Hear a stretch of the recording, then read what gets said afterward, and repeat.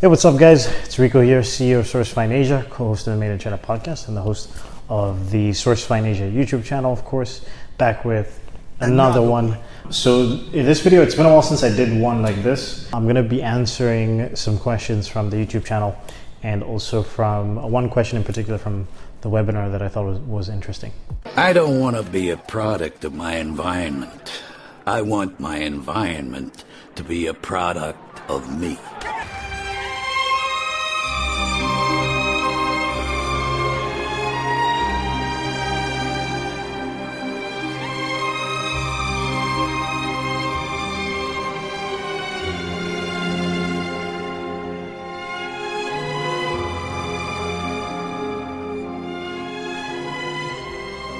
First off, just want to start with the YouTube channel question. So we have AA here, he or she or they, right? Does the buyer pay government tax or does the supplier pay government tax? Please advise. So my assumption here is that you're asking about the export tax. There's the luxury taxes and export taxes, and then the general taxes that a company pays in China if they're buying and selling a product, sales tax. So typically the way it works is whoever is exporting the product is the one who pays the taxes to the government. What the factories will usually sometimes do if you don't pay attention to it is if you pay them in RMB, they'll include that export tax into the actual cost of the product, because as far as they're concerned, you're basically buying the product. As far as the government is concerned, you're basically buying the product as a local supplier. So like if we buy product from factories, if they want to do it the proper way, they would usually include that export tax. If they don't, then we pay it, and then typically I think it's about 3 to 6 months later. Like when you export the product, when you prove to the government, you submit documents, and 6 months later you get the export taxes back, but it's not the full amount. Like you get, I forget what the amount is, but it's like a percentage of it. So you just have to ask, and this is, you don't have to worry too much about it if you're paying in foreign currency, especially if you're paying a factory into let's say their Hong Kong bank account rather than paying them in mainland China. But it's definitely something that you want to start inquiring in if you start to deal more with trading companies, or if you start to actually pay the factories in local currency, who's responsible for that tax. Also, a lot of times factories will give you two options. They'll say do you want the real invoice, or do you want an invoice just for your own tax purposes in your country? And typically what that means is if you get the real invoice, they're going to add the taxes into it. If they give you just an invoice as in for you guys, then they won't have the taxes into it, because then of course they play fast and loose with their reporting of revenue and all that stuff, and that's a whole other story that I'm not even I don't run a factory, so I'm not even qualified to talk about that kind of stuff. But just from my experiences, that's what it is. So I hope that answered your question. Again, you really shouldn't be worrying about that kind of stuff unless you're paying the factory in RMB. It doesn't really make as much of it. And of course, if your orders start to get to a certain size as well, that's another thing that you have to be taking into consideration. But you have to remember is the factories don't make money from those tax returns. They don't get the full amount back. So it's more just, they get some of it back, and it takes a long time, the whole process. They'd rather just not pay those export taxes. All right, so from the webinar, so as I mentioned, probably that video should be out by now, generic products that you could use. So what I do is I will type in the name of the product, right? And if I know the material, I would type in the name of the material as a descriptive word. So let's say you're looking for a bamboo garlic press, but I'm sure you guys have seen the promotion for the webinar. We did another one on the steps that we use in SourceFind Asia to find high quality suppliers. So I developed quite a few years ago. I developed the SAFE method, but it's a combination of things that Mike has taught me and my own experiences running the company, and then we kind of put it into, it's also a combination of some of the standard operating procedures that I created at the beginning in terms of how we contact suppliers, and coming up with a strategic formula in terms of how to contact suppliers so we can replicate the same results. Because basically what happened was, when I started, it was me contacting factories, and I had to learn from Mike, and then I came up with templates and stuff like that, because it's if you're going to contact 20, 30, 40, 50 suppliers, you can't be writing a customized email every single time. So I came up with templates, and then it was a copy and paste situation, just change a few bits of information. And then when we started working with a team, my team started using the same templates. And then I started to notice that there were certain, like after, let's say, the initial email, they struggled to get the same sort of information that I would get. And I was like, I guess part of it is because I'm a foreigner. But so a lot of times the factories will be a little bit more receptive towards you if like you're contacting them as the foreign buyer. And that time we didn't really know how to communicate properly that we were like a company and all that stuff. So anyways, like basically what happened was I had to replicate the stuff that I would say to factories, the questions that I would ask to factories, and put it into a concise like step-by-step process that we could then pass on to the staff. So that was, like I said, this was a combination of those three things: my experiences, my experience, and then also just having to teach my employees how to do this. And then it just obviously developed over the years, but it's a pretty solid 4-step, actually technically 3-step, but the 4th step is more transitioning into project management. So ironically, on the webinar questions were really good. Like I was really happy with the content and the quality of the questions. Like a lot of people were asking very detailed, very specific project management questions, and I was like, okay, this is I've got an educated audience for this webinar. But a couple questions that people asked me, and I saw a question on our YouTube channel which was in a similar vein, was about registering a company. All right, so Richardson writes on the YouTube channel, did you register as a manufacturing or consulting WFOE, which is WFOE, wholly foreign owned entity in mainland China? And somebody on the webinar also asked, what's the process of registering a company in mainland China? So there's a podcast that I did, I don't remember the number, but we'll link it up in the description of the video. There's a podcast that I did specifically about the process that we went through for registering a company in mainland. I think it was like episode 47 or something like that. And so I would advise, if you want to learn about the process deeply, listen to that, because I think it's a 20-30 minute straight rant of me just talking through the steps that we were going through, and it was fresh in my brain at the time, so it's a little bit different from me talking about it now. Like I probably have to listen to that to remind myself of certain details. But to answer your question, we did both. We registered as a manufacturing consulting WFOE in Guangzhou. So we worked with this company called High Touch, and if anybody wants to work with them, please feel free to reach out. I can make an introduction. They have a long history. I think they're like a 20-plus-year-old company. They've been doing mainland registration for foreigners and everything related to that, like so visas, accounting, like all the stuff that you would need to set up a company in China and to manage your company moving forward. They've been doing that for 20+ years. And then they also do Hong Kong registration and Hong Kong banking and mainland China banking. So High Touch basically contacted us and asked us, you have to provide a scope of what your business does when you're registering a mainland China company.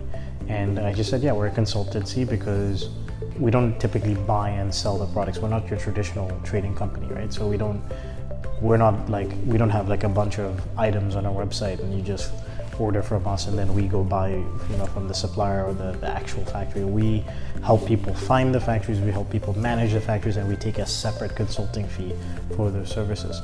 On occasion, we do have situations like when we work with some of the larger brands we work with, like Cirque du Soleil with the LED balls, and when we've done orders at Walmart in the past, those are situations where they just come for turnkey solutions. Like they just want to buy in the product from you. They give you a target per unit cost, and then they give you their order quantity, and they're like, go figure it out. So we do still have to, on occasion, do the traditional trading thing. So we registered as a manufacturing consulting company. The process itself, this is just going to be a quick one, because like I said, you need to listen to that podcast if you want the deep dive. It's a 3 to 6 month process, depending on what kind of company you're registering and also where you're registering.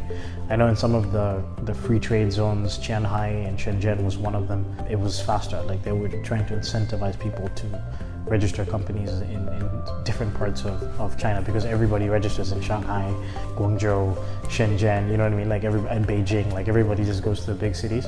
So they were trying to get people to branch out, and they still are. So if you were to register in, just as a random example, if you were to register in like Jiangmen, which is not that small of a city, but it's not the most appealing city for a foreign company to register and for foreigners to live in, there would probably be some incentives to do that. If you're to register in freaking Xinjiang province, which is Western China, like there's just like there's nothing there besides factories and farmland and stuff like that. So yeah, you know, that's another area where it's like there's incentives to the government provides incentives for people if they wanted to open a factory there or offices there. So anyways, 3 to 6 months. If you work with a consulting company, I would say you should expect to spend on the actual process of registration, including consulting fees, I'd say about 5 to 7K. Again, depending on the product, depending on the type of company that you're registering, it's very different if you're registering a fintech startup versus a, you know, e-commerce business versus a, you know, tech, like a e-commerce business would be one, but then versus like registering a service-based business versus registering a trading company. Like there's a lot of different factors that go into how expensive your license is going to be. And then the other thing is you have to put in some investment capital into a Chinese bank account. Typically they say it's supposed to be a year's worth of expenses, but depending on who you work with, whatever consulting company you work with, it's going to vary. So like we had to put in, we paid our all in with the license, the process, all that stuff. We spent about $6,000, I believe. Yeah, $6,000. And then we had to put in a further 10K into a Chinese bank account, into our business bank account, which had to sit there in its entirety for 30 days. And then on top of that, afterwards, we couldn't just take everything out. We had to like slowly take out the money, which was very difficult at the time because I mean, it was 2017. Like I think any small company or startup, for them to have $10,000, even 5,000 or 6,000 like tied up, where it's like you could be spending this money on, you know, marketing or paying salaries and expenses and stuff like that. I actually had to borrow money to make sure that, and also it just was more expensive than I expected. I didn't expect to pay that 10K. We were not told that at the beginning. I was expecting to spend around 6-7, and then you end up spending $16,000. I was like, fuck. But yeah, so it takes 3 to 6 months. If you work with a consulting company, it's pretty straightforward because they just basically ask you a bunch of questions in terms of what your business is going to be doing. You have to get an office with an address, as in like not a virtual office. You have to get a physical location. There's some rules around the size of office that you have to get. So like, I don't remember the square footage, but basically there's some, like you have to get an office that's a certain size because it indicates that you're a real business. And then, you know, they, like I said, they asked us a bunch of questions. You have to decide who's the chairman of the company, who are the co-owners, who's the legal representative, who's the financial representative, who's like the most senior employee, like I guess executive or whatever. So these three, obviously with the chairman stuff, like that's also super important, like the owners of the company, and who's like the main owner versus everybody else. Legal rep, two of the very key positions on that license, even if they're not owners of the company. Legal representative and sort of financial manager or whatever, the, like I guess you, maybe the equivalent in English would be like the CFO. So the legal rep is important because if anything happens with the company, first the legal rep's name is on the license. If anything happens with the company, the owner's name is on the license, but the legal rep is on the information if they were to do a back-end search of your license. If anything happens with the company, if the company borrows money, or if something happens where the company is liable for something, the legal rep is going to be the person that is responsible for that, is considered to be the single person in the company that's responsible for that. So, and then on top of that, any sort of official documents, like, you know, because I've always talked about this, Chinese companies have the red seal. Any sort of official documents that need to be stamped, the legal rep is supposed to be the person who has the stamp. And, you know, like basically if you want to change any information about the company, the legal rep is the person who has to do it. Like, so that person is a very key individual in the business. And then the red stamps in a Chinese company are like I could be the owner of the company, and if I don't have the red stamp and I go to the bank and I'm trying to like remove somebody from the bank information, or I'm trying to, you know, open a new account or take out money or whatever, they'll be like, no. You know, there's like, no, you need the stamp. So that's an extremely important position. And then obviously the financial person is another important position, because that person can go to the bank and can do certain things without, you know, ownership or the legal rep being present for those things. I certainly think, like, if you're running the business in mainland China, like, you should be the legal rep. I don't think anybody else in the company should. Like, I'm the legal rep for our business. Unless you're running some sort of illegal operation and you know that the shit is going to hit the fan, which we do not encourage here at the Source Finance YouTube channel. And then some other things to think about, like, is it worth it? Because why do you want to do that? Are you actually trying to sell to the Chinese market? Are you trying to create some further ties here? Are you doing it for, like, let's say visa purposes? Because once you own a Chinese company, you can then apply for permanent residency, which is significantly better than having like a business visa. But what are your long-term plays? Is a long-term play for China? The reason why we did it is because, yeah, I plan on running this company here in China and expanding it in different ways for, you know, as long as possible. And then a big part of that was just getting a higher caliber of employees, because a lot of the employees that we were hiring before, we were like, hey, we have a Hong Kong company, but we don't have a mainland company yet, and whatever. And then they were like, no, we can't, like, because then you can't provide certain benefits, like, you know, health insurance and social insurance and things like that. At least you can't provide it directly from the company itself.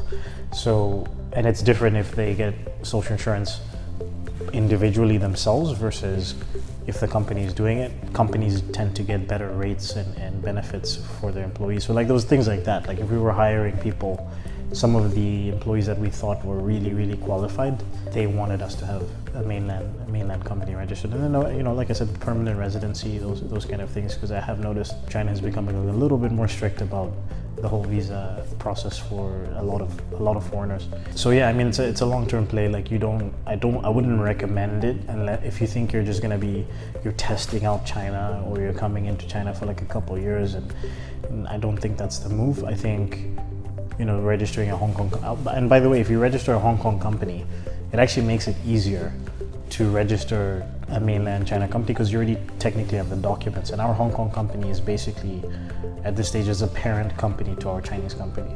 So, and then there's an extra layer of protection. So, you know, basically what would happen, besides me being the legal rep, if something happened with our company in mainland, they would try to go after mainland company. If the mainland company couldn't handle that issue, then they would try to go to the parent company in Hong Kong.